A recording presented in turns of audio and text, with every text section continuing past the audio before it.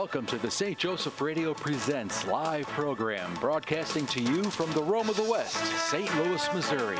The program that for over 30 years has brought you eloquent speakers from across the globe to help explain, clarify, and evangelize the Catholic faith. Our program covers a variety of topics relating to current issues and occurrences in our daily lives. Now, with the aid of technology, we are able to bring the gospel message to the four corners of the world, where Christ himself did say, "Those who have ears ought to hear."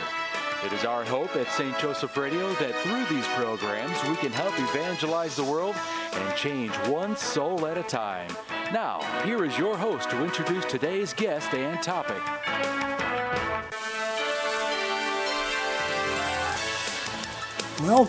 Welcome. I'm Deacon Burke, and I'm here with my friend, John Kullman. We're both from St. Joseph's in Cottleville, Missouri, and today we're going to talk about something that everybody's kind of got on their mind. We're about a few days away from Ash Wednesday, the beginning of Lent, and we're going to talk about making a good Lent and maybe times when we haven't made such a good Lent and how we can. And so before you quickly turn your channel to another station and start thinking about how you haven't done a good Lent, don't worry. This is going to be a great program because we're going to talk about how to make a good Lent. And it's not going to be arduous and it's not going to be hard because we're going to walk with Jesus too. So I want to invite John to come into this conversation with me. John Kullman is a great guy. He's got a beautiful family. And maybe you could talk to us a little bit about that as we start so everybody can kind of know you. What would you like to know? Well, obviously, you've been a parishioner at St. Joe's in Cottleville for some time, and you're married to Jill. Yes, I have my wife, Jill. We have 4 children, 2 boys and 2 girls. 3 are adults, and 1 is about to be a teenager. So you've had a chance to not only walk through Lent yourself, but walk through Lent with a family for some time. Yes, yeah. We try to bring our children through the Lent each year. Well, Lent's, obviously one of the liturgical seasons of our church. And just to bring everybody up to date on that, Lent comes from a word that comes from lengthen, which is an old English word. And it also kind of means springtime. So the days get longer, spring's coming, it's all about renewal. And that renewal in our Catholic Church is meant to be an interior renewal. It starts on Ash Wednesday, and it finishes on Holy Thursday, and as the Easter Triduum starts. So we're going to talk about some of the practices that the Church has for us. And so many people look at these like, these are rules. If you violate the rules, you get a timeout or something wrong. It's going to happen to you. But really, they're set up as guidelines for us, aren't they? Mm-hmm. So obviously, have you been doing Lents for a long time, John? Yeah, every year. And so tell me, Lent is talking about prayer and fasting and almsgiving, and maybe we could start out with what's been the easiest for you and maybe the hardest for you during Lent. I would say the easiest is like trying to give up something, like just to think of something to give up, and the hardest is to focus my time on prayer and how to actually become closer to God. I think we all kind of share that same thing, and I'm so glad you said that, closer to God. That's really what Lent's all about, is to reflect and repent and really be ready, walking with Jesus throughout these 40 days. Lent's usually about 46 days long because the Sundays are not included. When I was growing up, my mom never said the Sundays weren't included in whatever we gave up. But having said that, we get to the Easter Triduum, and a lot of times that's kind of tough to do that prayer walk. Okay, what's that been like for you? Yeah, it's been challenging at a lot of times, and we'll get into that, like how that becomes challenging. But it's focusing that time. For me, I've got to focus it at the morning. I've got to start my day off with prayer, or else it's so hard to get back to it later in the day if I haven't started the day off with it. And that's kind of what the church wants us to do, right? Is to get closer to Jesus through prayer. Just to bring everybody up to date, we talk about fasting during Lent, and a lot of our Protestant brothers and sisters also fast during Lent. And our church says there's really just 2 days we have to fast, and that's Ash Wednesday and Good Friday. But what is that fast about? Do you know?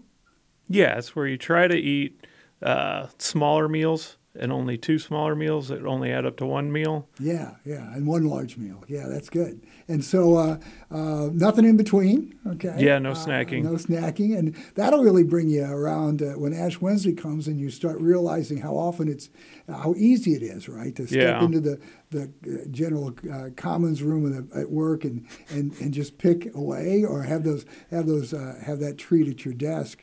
But then we also have, and as you know, the fasting is for people 18 to 59 in the church. If you're under that age or over that age, we're not required to fast. People still do. Families still do that as a family. And, of course, we abstain from meat, which is that's why we get all our fish fries in the Catholic Church, and that is abstaining from meat for anybody over the age of 14. People are exempt, obviously. People who are pregnant and nursing and have a physical problem or emotional problem, the church is very kind about that, because the goal is to get closer to Jesus. And if your fasting isn't getting you closer to Jesus, then we need to figure out something else, right? Right. Okay. So the idea of this Lent, which is repentance. What does repentance mean to you? Yeah, so I would say repentance is like acknowledging that you've done something wrong and that you're actually sorry for it, and coming to God to ask Him for that forgiveness. Okay, so that's a big part of it, right? I haven't followed in the path of Christ. I haven't maybe been as good about being a faithful Catholic and following the 10 Commandments, and maybe I've sinned during this time, and that's acknowledging your sins. But then the next part about it, which is obviously the hardest for most of us, is repentance has a second prong to it, right? The second prong is, I'm going to change. Yeah. And that's what Lent's all about, is how do we change? How do we do that? And when you think about doing that change, what's essential to that for you? So in general, I would say that like I fall back on it being a penance and trying to make up for my sin, and like what do I need to do to make up to God for what I've done? But really, He wants me to do something that draws me closer into Him, brings me closer to Him. Well, help me with that a little bit, because it's so easy to do that, right? Yeah. Is to have that balance sheet mentality. One side of the sheet has to balance out on the other, and that's fraught with problems. It has been in my life. When I start thinking of all the blessings I've had, and then I look at all the ways I have not responded to those blessings or sinned, I'm like, I can't get there. Right. I can't. There's no way to balance that out. And of course, isn't that our Savior's job? Isn't that what He does? But can you talk to me a little bit about that mentality, and oftentimes referred to as an orphan mentality? Because I'd really like to highlight that for a few minutes and just get right on top of that, because it afflicts so many people. I'm a deacon, and so we're called to be Christ the servant. And so serving really gets me going. But then does that mean I'm valuable only as a servant? Well, no. So can you help me with that? Yeah, we try to. We end up feeling like that orphan. We're I don't know how you say it. We can't do enough to earn God's favor again, and we're either trying so hard or we just give up because we just feel like we can't do anything. But we're not an orphan. We have God as our Father, and He's right there for us. Yeah, that orphan mentality causes me to think, well, I've sinned too much to be close to Jesus. Yeah. Or if I just wasn't a sinner, then I'd have an encounter with Him. Or even worse, I have to do so much to be worthy to be loved by God. That's that orphan mentality, isn't it? And so what should we know about who we are to God, even as we start Lent, even as we take a good fresh look at Lent and not let the evil one pick for us what we're going to do in Lent? Right. Yeah. I mean, you have to start out with God made you. He has a reason for you to be made. You're his beloved son or daughter, and you're that way no matter what. It's not because of anything you're doing or not doing. So we're beloved. Okay. Yeah. We start beloved.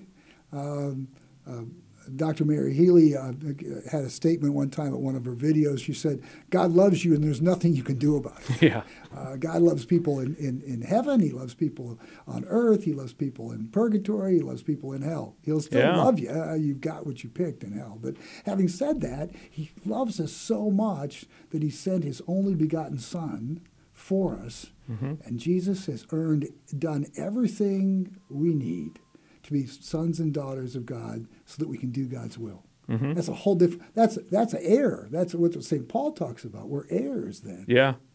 We can honestly say our Father and know that it's not because of what we did, but because of what he did. Right. Well, thanks for starting out that way, because if we start out in the other direction, if we start out thinking, I'm just not worthy to be a son or daughter of God, which we're told all the time. When we don't get the promotion at work, or the love we have in our families isn't returned to us, or we're not appreciated as we should, or we're not recognized as valued by somebody else, because we're devalued all the time.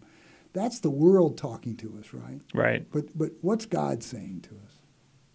He's saying that we're worth everything. He has the world for us. So from that standpoint, that we're worth so much, and his love is with us so much, how does that change in your mind anyway, how does it change your mind as you get ready for Lent in this time of repentance and getting closer to Christ? So it gives me the chance to say, what can I do to further that relationship? How can I become closer to God? Not just, I don't need to atone for my sins, because that's already happened, and I'm already doing that. I need to know what can I do on a daily basis that's actually going to grow me closer to God. Well, let me ask you about that, because immediately, obviously, if I disregard the true meaning of what we're talking about, which is getting closer to Jesus, and I just look at it and go, hey, that's great. Jesus has done everything I need. I don't need to do anything. I don't have to go to confession. I don't have to admit my sins. I don't have to examine myself. He's done everything. That's kind of that's not the Catholic view, nor is it how it's ever been. No. Right? But so many people think that, right? Yeah, it's easy to fall into that. But logically, it doesn't make any sense. Oh, I don't know. Because that doesn't bring you any closer to God if you just say that he's done everything and I don't need to do anything. Well, you're right? That kind of, God loves me and I'm going to go to heaven no matter what. Yeah. We have to come to the realization that that's not true, right? Right. That God loves me, but he will let me choose against him. Mm-hmm. Yeah. Well, our culture kind of talks about that, doesn't it? And we're kind of just laying a foundation for more of our talk today here. But it seems like unless I'm hurting somebody, which nobody wants, but if that's the only parameter, mm-hmm. that I'm not hurting somebody in the world, then what a fertile ground for rationalization. Yes. So how does rationalization fit into this? Well, that tells you that you only have to look at it from your point of view. And that if you don't think you're hurting anybody, then you're not hurting anybody. But you don't know who you're hurting. So really, there's no impetus to change. Right, yeah. And so somebody from that mindset, and if anybody's out there kind of thinking that way or thinking that we're getting after anybody for what they've done, that's just the opposite. Right. What we're really saying is if you were ill, you'd want to go to the doctor. But if you don't know you're ill because you look around and you go, everybody's as ill as I am, then who's going to go to the doctor ever? And the great healer's just waiting for us, right? Mm-hmm. So that's why the church sets up prayer, fasting, and almsgiving. Okay, so let's talk about almsgiving for just a minute. It may not be the focus of what we end up talking about today, because I really want to get back into what you said, which was that prayer aspect. But almsgiving, what benefit do you think almsgiving is going to be for me who, by the way, I may tithe. Many people listening to this may say, well, I do give a tenth of my gross to the church, and I do support the things that the church does, and I support the church, which, by the way, is one of the precepts of the Catholic Church. But having said that, what's this almsgiving, and what importance do you think it has? It gives you that opportunity to give away from what you desire so that God can use it for what He desires. And, of course, almsgiving actually, historically in the church, has had more of a focus on the poor, right? Right. And we think about that by way of money, don't we? Okay. But are there other ways that during Lent we can kind of fit into that charitable aspect of almsgiving so as we can get closer to Christ? Yeah, I mean, we can do charity work. We can do, our time and our talents towards charity for other people. Well, I'm thinking about the two commandments that Jesus highlighted. Love God with all your heart, mind, and soul, and then love your neighbor as yourself. And it's pretty tough to do number one unless we do number two. It's pretty tough to do number two unless we think about number one and do number one. So what a great way to work our way back into realizing how important God is. Because in that almsgiving, it seems like there's a little bit of humility to it. Mm-hmm. And just on that, we're going to take a short little notice that I think I'm getting a high sign from people who know more about this than I do. That I'd just like to let everybody out there know that my name is Deacon Tom Burke. I'm here with John Kullman, and today we're talking about those things that get in our way about making a good Lent. And I'm coming to you from the St. Joseph's Evangelization Network, and this is coming to you also from St. Louis, Missouri, the Rome of the West. So we kind of talked about almsgiving here, not to kind of put it on the shelf, but to say it kind of works into all this. Mm-hmm. If you're going to pick something to do in Lent, have you ever picked anything that wasn't, instead of giving something up, but doing some charitable thing? Right, yeah. Can you give me any examples that you might be able to think of? Yeah, like if you want to work at like a homeless shelter or a food pantry, that would be giving up your time. So that's showing the honor you give and dignity you give to somebody else, right? Mm-hmm. Yeah. And I will invite anybody who wants to do those type of things to check with St. Vincent de Paul, to check with St. Patrick's Center, to check with any of the other charities in our St. Louis area. There's a lot, and they certainly could use not only your time and your talent, but also your funds. And that kind of takes the focus a little bit off ourselves, isn't it? Right. Yeah, it does. Yeah. So now we're not focused as much on ourselves. Mm-hmm. And if we're not focused as much on ourselves, what are we focused on? Hopefully on God. Hopefully on God. That's a great idea. Okay. Yeah. Once again, everything the church is talking about, and so many people bristle against rules that we have, everything the church is talking about is are guidelines that are given to us out of love for the church so that we can get closer to the love of God. And so that's kind of where almsgiving comes in. And we talk about prayer and fasting, and part of that is penance, of course. And penance is kind of the church uses big words like emulation for those things.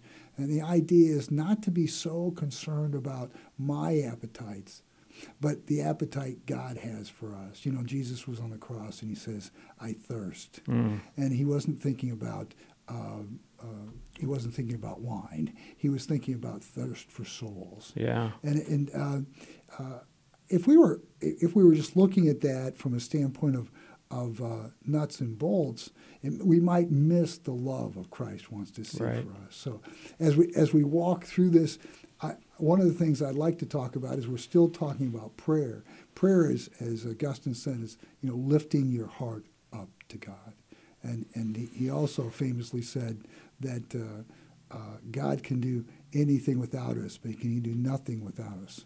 Mm-hmm. And so we can't save ourselves. Right.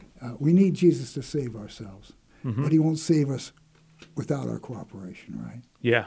So a part of that is something that we'd rather do and not do, right? You talked about it earlier. Has there been times when you pick something in Lent, and you don't have to get into too deep in this, pick something in Lent that really didn't get you that much closer to Jesus?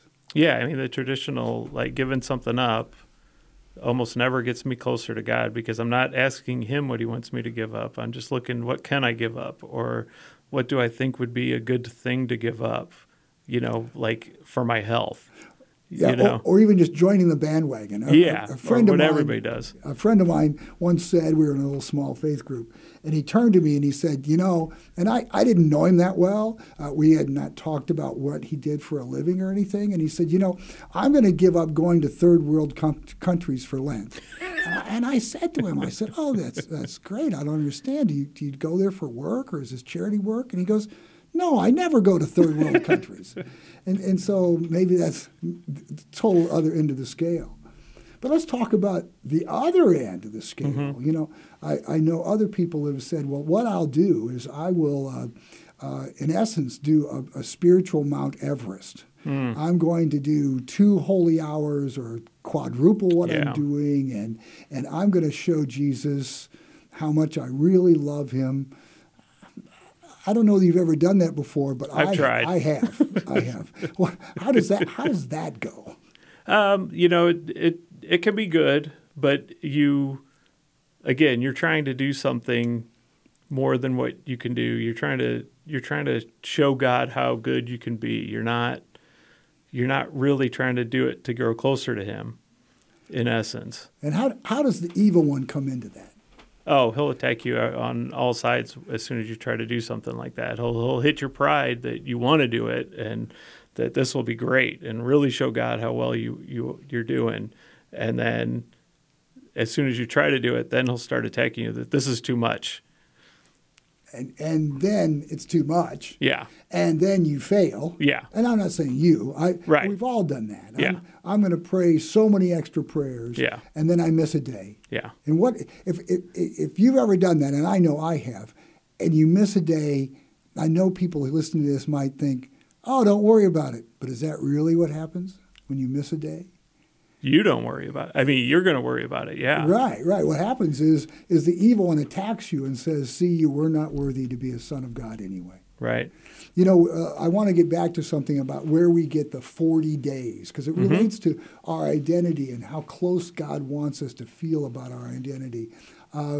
Jesus, how do we get this, John? How do we get the 40 days of Lent? Where do we come up with that? Did somebody just somewhere in Rome say, let's do 30, and somebody said, no, let's do 45, and they compromised? That's what they settled 40? On. Yeah. No, it was Jesus went away and for 40 days in the desert to fast and pray, to prepare himself. So let's back up a little bit so we can add some context to that. Right. And we see that his baptism in Mark's gospel, and in his baptism he comes up out of the water. John the Baptist baptized him in the Jordan, and he comes up out of the water, and you can almost picture what's going on. I just picture a bright sunny day. I just think it's sunny at the River Jordan all the time, but I picture a bright sunny day, and John the Baptist is kind of circumspect. He turned to Jesus and said, "You should be baptizing me," and Jesus says, "No, you should baptize me. It's important." So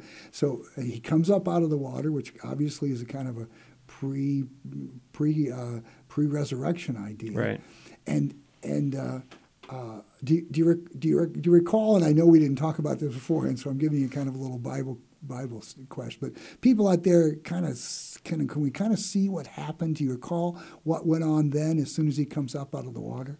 You talk about when God spoke? Yeah. Yeah, so God, spoke to the world and said, "This is my beloved Son, in whom I'm well pleased." Oh, that's beautiful, isn't it? Yeah. And at the same time, it said the Holy Spirit, like a dove, came down and anointed him. And the reason why I bring this up is because those of us who have been baptized, we've been anointed. That's the actor in the baptism, is the Holy Spirit. We've been anointed with the Holy Spirit and with sacred chrism oil. We have been baptized and regenerated into the family of God. And the reason why we've been starting out talking about our identity so much is because somehow it gets turned around on us. The evil one wants us to it. The world says you shouldn't be doing this. You should be doing getting ready for fantasy baseball or whatever. And these are all the things the world says we should do, or just more things at work. I don't know about you, but as Lent approaches, I'm all of a sudden called to do more things. Yes. More stuff comes up at work. Why on earth did this project fail and I have to do something else if you're in work status? Or for me, I get more phone calls to do something in ministry, which I love to do. But it's all that busyness, which is important, but the evil one's doing something. He's kind of cranking things up. He'd be happy. Look at it this way. John, I think the evil one would be happy for you to get a raise at work if you didn't get closer to Jesus. Yes. It seems counterintuitive that he wants to, the accuser wants to destroy us and rob from us. But he's happy to make you more happy in this world so long as you never get to the next. Yep. So we fight against that. And I've kind of gone on and on, but we're talking about our reflection here. We're talking about reflecting and get closer to Christ. So you said something earlier here that I really want to go back to. After we get Jesus baptized, okay? So he's baptized, and he goes out into the desert. It says in the Gospels, the Holy Spirit led him into the desert for 40 days. And that's kind of where we get our Lent, right? Yeah. We wouldn't know about this unless Jesus came and thought it was so important to tell his disciples about it because he was alone. Right. And what did Jesus tell his disciples about what happened to him at the end of his 40 days with Satan? Do you recall? Yeah, once he was completely depleted from fasting for 40 days, then he was attacked, spiritually attacked by the devil. Well, if the devil has the gall to attack Jesus, what inhibition do you think he has about us? Yeah, he has none. None. Right. In fact, we're both living proof of that. Yes. Right? We start our Lent by going to confession. Usually, a lot of people do that on Fat Tuesday. So he attacks Jesus. We're going to take a short little note here and maybe a quick break. This is Deacon Tom Burke, and I'm here with John Kullman, and we're going to talk about how Jesus was attacked by the devil when we come back. This is St. Joseph's Evangelization Network, coming to you from St. Louis, Missouri, the Rome of the West.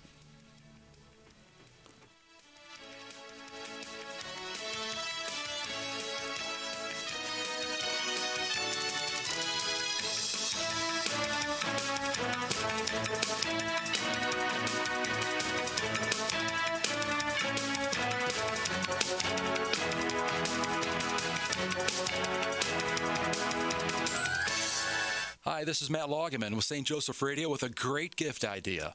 A St. Benedict bracelet, a trendy accessory for men, women, and children that not only looks good on everyone's wrist, but is actually armor for the spiritual battlefield. This unique bracelet is handmade in Europe and contains 10 medals within the braided cord in the adult size and 7 medals in the children's size. On the front of each beautiful medal is St. Benedict holding a cross in his right hand, the object of his devotion. On the back of each medal is a cross. Surrounding the back of the medal and cross are the letters VRSN MV SMQ LIVB, in Latin reference which translates, "Begone, Satan. Never tempt me with your vanities. What you offer me is evil. Drink the poison yourself." And finally, located at the top is the word Pax, which means peace. All bracelets come packaged with an informational card and the St. Benedict blessing, which your local priest can administer. This gift is for everyone you love and care about, including yourself. Available from St. Joseph Radio. Check the website at www.saintjosephradio.net.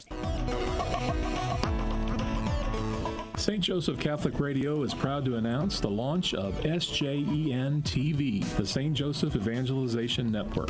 SJEN TV is a premier online Catholic broadcasting network providing quality Catholic programming 24 hours a day, 7 days a week. We have programming such as live studio interviews, St. Joe's Java speaker presentations, current Catholic issues, and the Pro-Life series. We're featuring the many talented speakers out of Orange County, California, and this Archdiocese of St. Louis, Missouri. Missouri, including Professor John Gresham, Father James Mason, Karen Nokemper, Rick Hollerick, Bill Federer, and many more. To review the program list, go to sjen.tv or on Roku, SJEN TV. All this programming is free, and we are welcoming sponsorship of new programs. Find out more at sjen.tv. Welcome back. Welcome back. I'm Deacon Tom Burke, and I'm here at St. Joe's Radio in St. Louis, Missouri, with my friend John Kullman. And we're just kind of sitting here having a coffee or a tea and talking about trying to make a good Lent. And we've been talking about a lot of things here. We've gone the gambit. We talked about fasting. We talked about something you brought up, which was letting Jesus pick whatever we should do for fasting. Of course, that requires a relationship, doesn't it? Yes. And a lot of times when I picked it, I failed to do it. But Yeah. Maybe if Jesus picked it, what's our success rate? It should be pretty good. Yeah, right. I mean, if Jesus picked something that we should be doing, either a fast or a penance, then maybe we're going to get the grace to be able to do it, right? And maybe as we partner with Jesus, we're going to get closer to him. As we finished our last little segment and kind of segue into what was going on with Jesus, he was proclaimed a beloved Son of God, and he wanted everybody. God and Jesus wanted everybody to hear that, wanted to know that about baptism. Then he's led into the desert, and at the end of the 40 days, when he's as depleted as you can be in his human nature, the evil one comes to him, and of course. The evil one's got a lot of gall, doesn't he? Yes. Comes to the Son of God. It's not like the evil one didn't know who he was dealing with. And do you remember what he said to Jesus at that time? First, he attacked him in his hunger and told him to turn the stones into bread. Yeah, he said, if you are the Son of God, turn these stones into bread. You know, and of course we know Jesus just said, "Man does not live by bread alone, but by the word from God." But it was interesting. I want to look at it from Jesus' standpoint and from the devil. That Jesus said, "Well, let's see. I see who you are. I see who you are. I know who's tempting me." And of course, maybe we, as we begin Lent, can do an examination and look and say, who is tempting me? How is the devil tempting me? Where have I slid in my life that I want to regain that foothold with Christ? And so Jesus always has an awareness of where he's at. And I think with him we can have that awareness. But then look at it from the other standpoint, if you would, for just a minute. And I don't invite people to do this all the time, but in this context we can. And what was the devil attacking Jesus at? How is he attacking him? He was getting at his weakest point, right? He's getting his hunger. But he says, if you are the Son of God, what was that challenge he was presenting to Jesus? It's kind of challenging his pride. He's trying to see if he could get Jesus to be prideful and show his divinity. Yeah, and the lie. Well, what a lie. He turned to Jesus and said, if you are the Son of God. Well, Jesus didn't have to prove who he was. Yeah. He was the Son of God. That's where the lie comes in.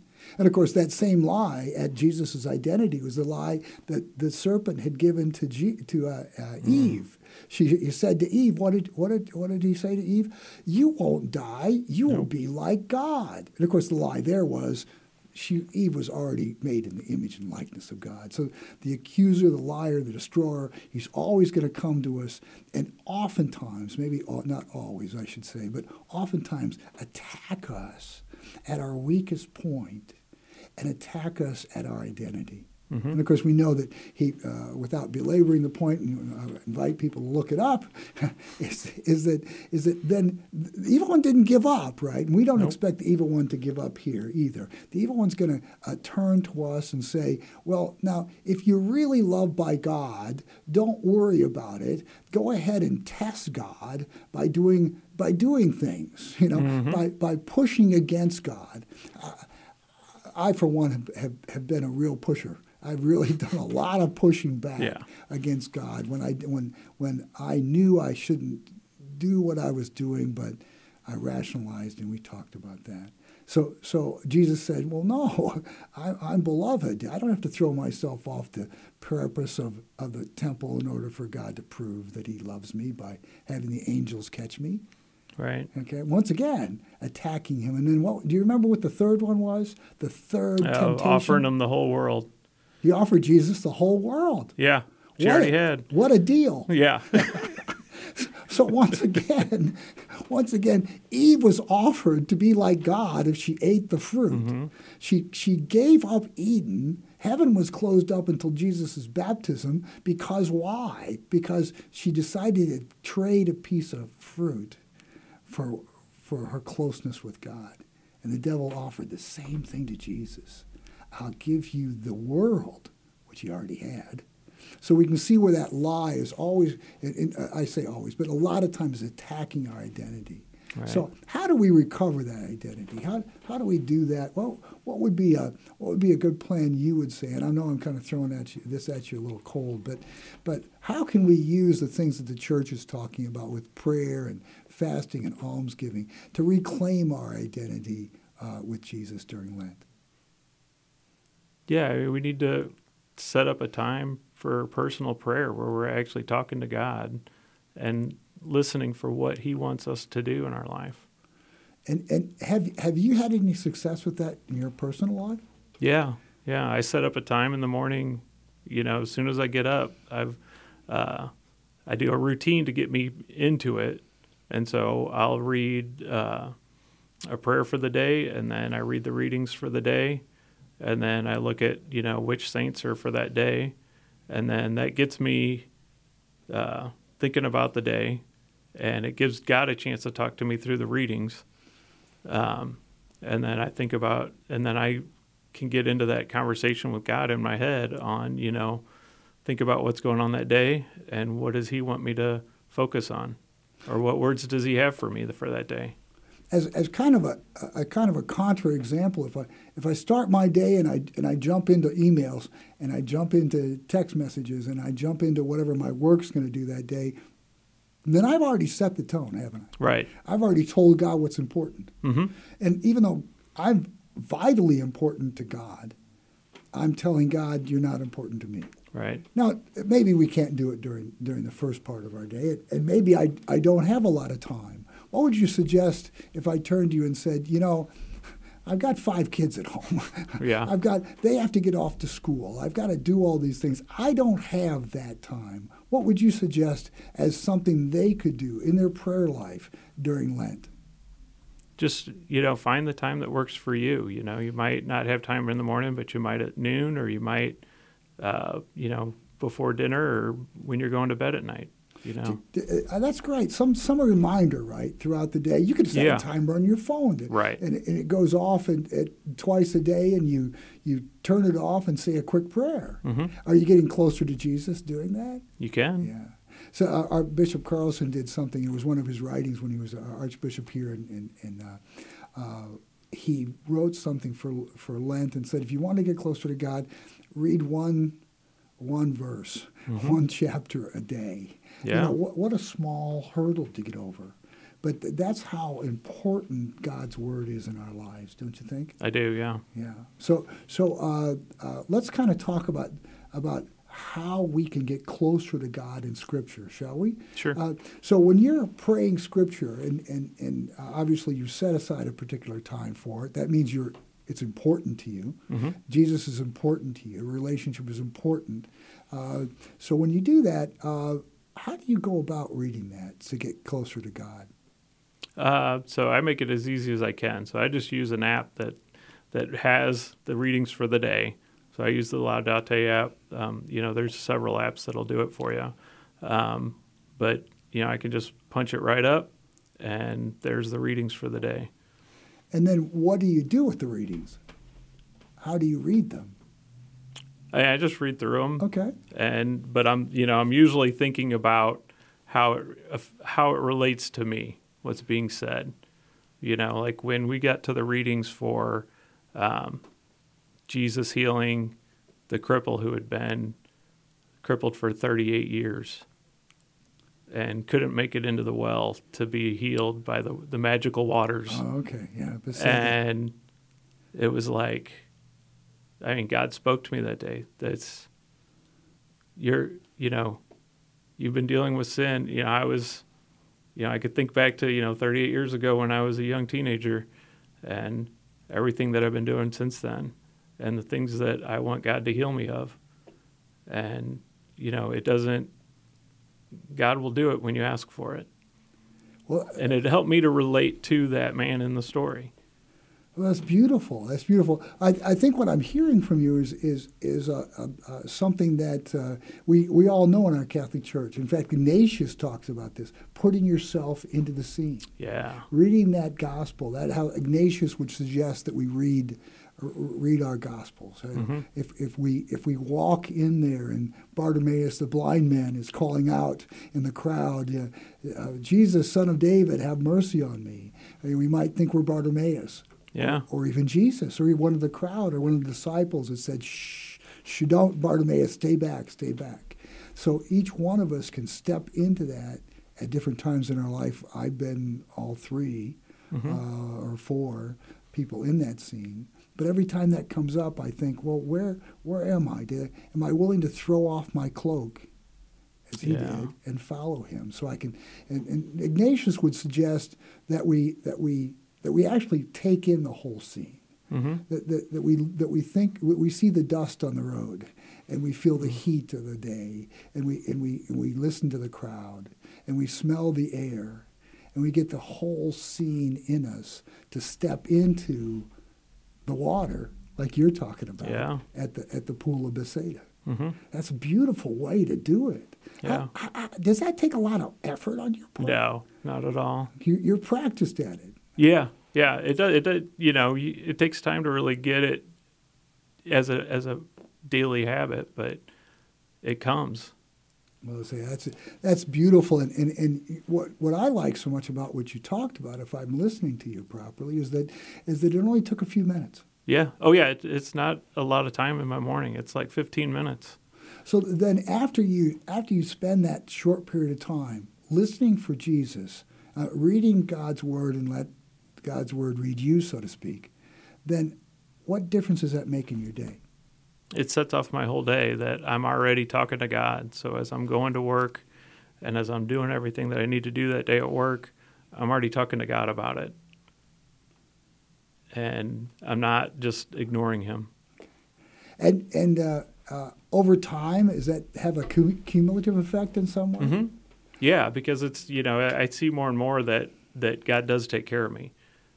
And he does provide for me. So you see him in a lot more places. Yes. Oh, that's way good. That's way good. And so I guess in the context of Lent, we got 40 days that we, in a way, reach out to Christ in Scripture, the way you're talking about it. It could be fasting or almsgiving.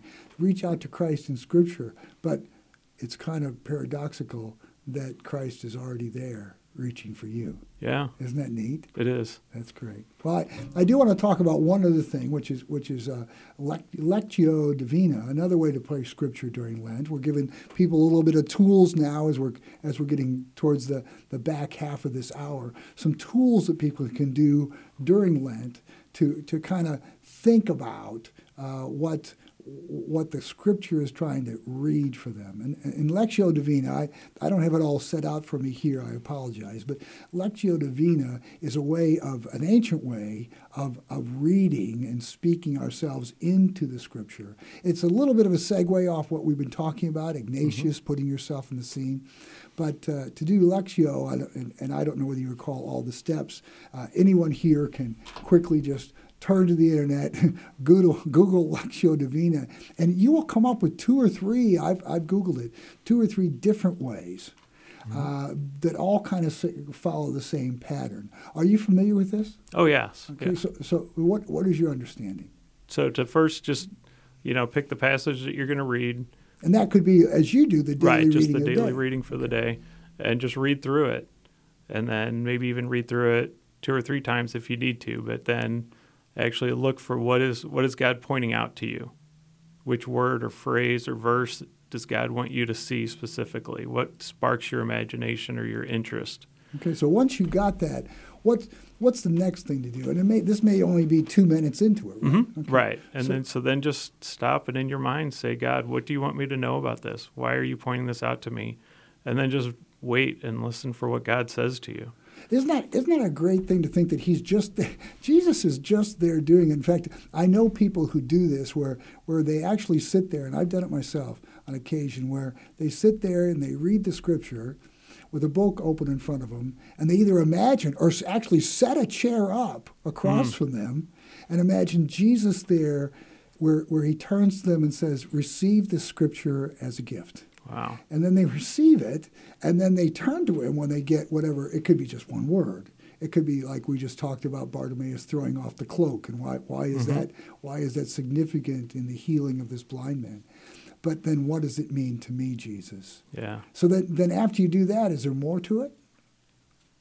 Yeah, then you continue to pray about it and ask God what does he want you to do with that now that he's given that to you. Okay, so we have oratio, praying it out loud, contemplatio, we contemplate it, meditatio, we meditate on it with Jesus, and then we have actio, which we act on it. Those are the ones I remember off the top of my head. Like I said, you can go into, in fact, I've read a book on it one time, which blew right out of my mind because I don't remember it all today, but it kind of takes us through that. But what a great day in a life when somebody reads that and they actually are interacting with Jesus, huh? Yeah.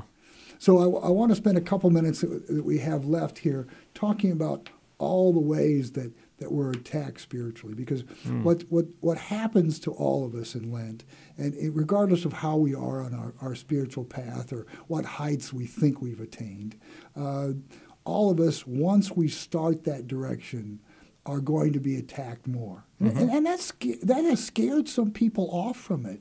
I admit that. I admit at one time in my life, everything was going great, and there was no reason for me to seek Jesus. Right. I thought, that's what you do when something bad happens, or somebody's sick, or certainly when somebody you love is in bad straits. Oh, that's when we go to Jesus. That's when we go to the God vending machine, and we start pulling on it as hard as we can, begging for some help. And what happens, which is in an intuitive way is counterproductive, is God shows up. Yeah. He always shows up. But then, unfortunately, I keep the change in my pocket, and I leave the vending machine and don't come back. But having said that, God wants to interact with us, But we know the evil one says, I didn't worry about you, Deacon Burke, back when you were sinning, especially in mortal sins. But now, and I was giving you all these great treats in your life, but now that you've decided to walk with Jesus during Lent, I'm going to make things tough on you. We talked a little about this as Lent gets started. He wants to distract us from listening to Jesus as to what he wants us to do to get closer to him. And then what does God do in response? If we're thinking about Ignatius spirituality, there's a good spirit and a bad spirit. And the bad spirit says, you're turning towards God, I'm going to throw more stress on you, or I'm going to try to hurt you from the outside. Of course, remember, the devil cannot get into our minds, and except in rare possessions, does not have that ability. But we sometimes open the door. But then what's God going to do when we start seeking him? He's there, and he's just waiting for us. He's there to provide what we need. Well, I love it when you were talking about that your experience with Jesus in the Scripture in Bethsaida, is I could tell as we're sitting here that it really kind of touched you that day. Yeah. Has there been other times too? Oh yeah, there's all kinds of times when it's that just spoke to me very specifically to my life, and especially when I've been going through trials in my life, but I was surrendering myself to God at that time, and that's when his word really showed up in my life. Wow. And isn't that, we're getting back to some of the great themes of Lent as you're talking. I love it. You're saying, I surrender myself. I look for things that I can cut out of my life that causes me to not walk with Christ. And we're trying to make a good Lent.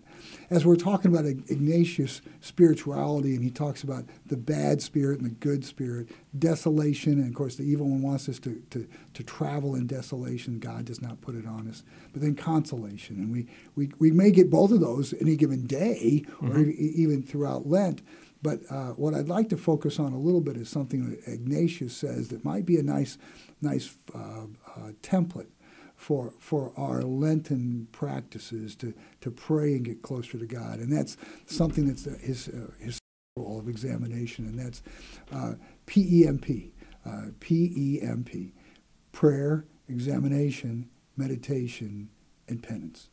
So how does that fit into a schema that you might be able to accept as you contemplate starting Lent?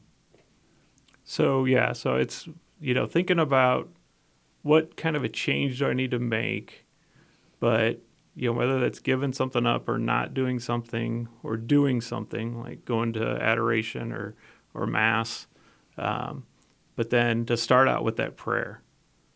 So I'm going to do this or not do this, but I'm going to pray about it.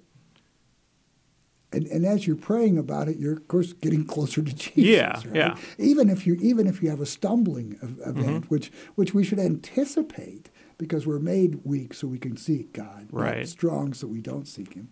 And so you have that prayer aspect. And if we're going through desolation, we don't change it so much, but we hop up a little bit, increase a little bit that prayer. But then Ignatius talks about examination too. Mm-hmm. And so what would that mean for you as you're not, maybe even if you're in consolation, but more if you're in desolation, contemplating how you could walk through Lent? Yeah, so then, for me that would be looking at why am I in this desolation? Examining why am I being attacked at this? Instead of just going along with that attack, it's like, where Ignatius tells you to look at that and what's the counter to it. Yeah, and of course, not every time when we feel disconnected from God, it's because we're so bad. Right. Nor is it because the evil one's attacking us. Sometimes God will step back a little bit. Think about it when a child's getting ready to walk. Okay, mm-hmm. Do you pick that child up every day when they only take one step? No, you step back, and they kind of toddle and they might fall, but they're always being picked up. Sometimes I feel like the Lord is doing that a little bit with me because He knows me. He knows that I need to continue to have something to strive for in that relationship.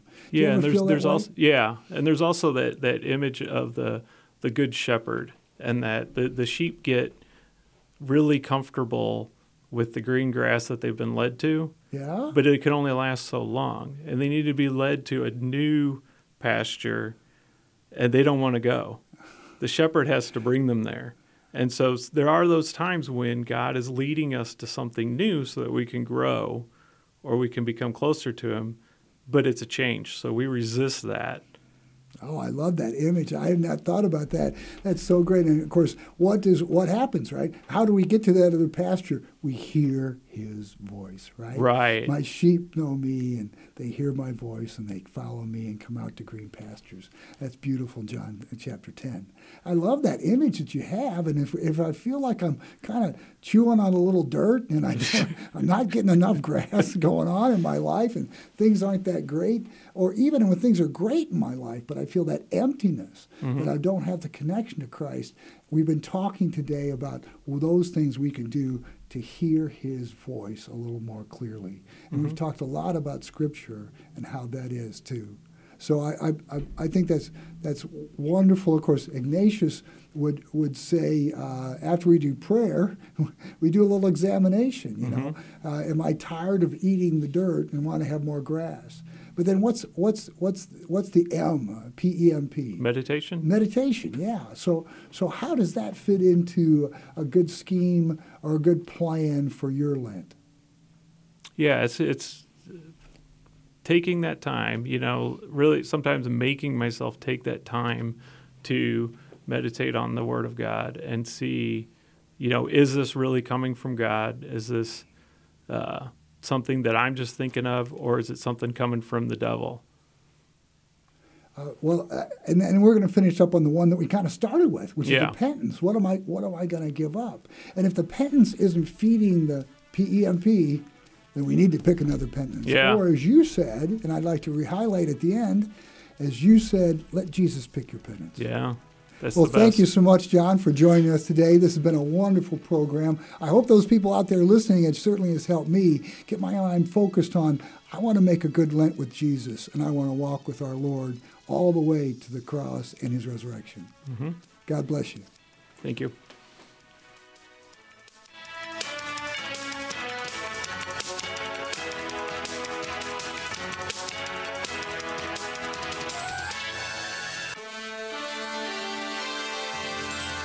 You've been listening to St. Joseph Radio Presents from the Rome of the West, St. Louis, Missouri.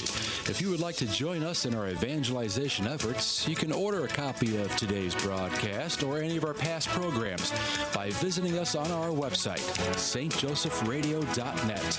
That's SAINT, josephradio.net. Or call us 636-447-6000. It's all at your fingertips to help us evangelize the world, bringing the good news of Christ to everyone you meet and change one soul at a time.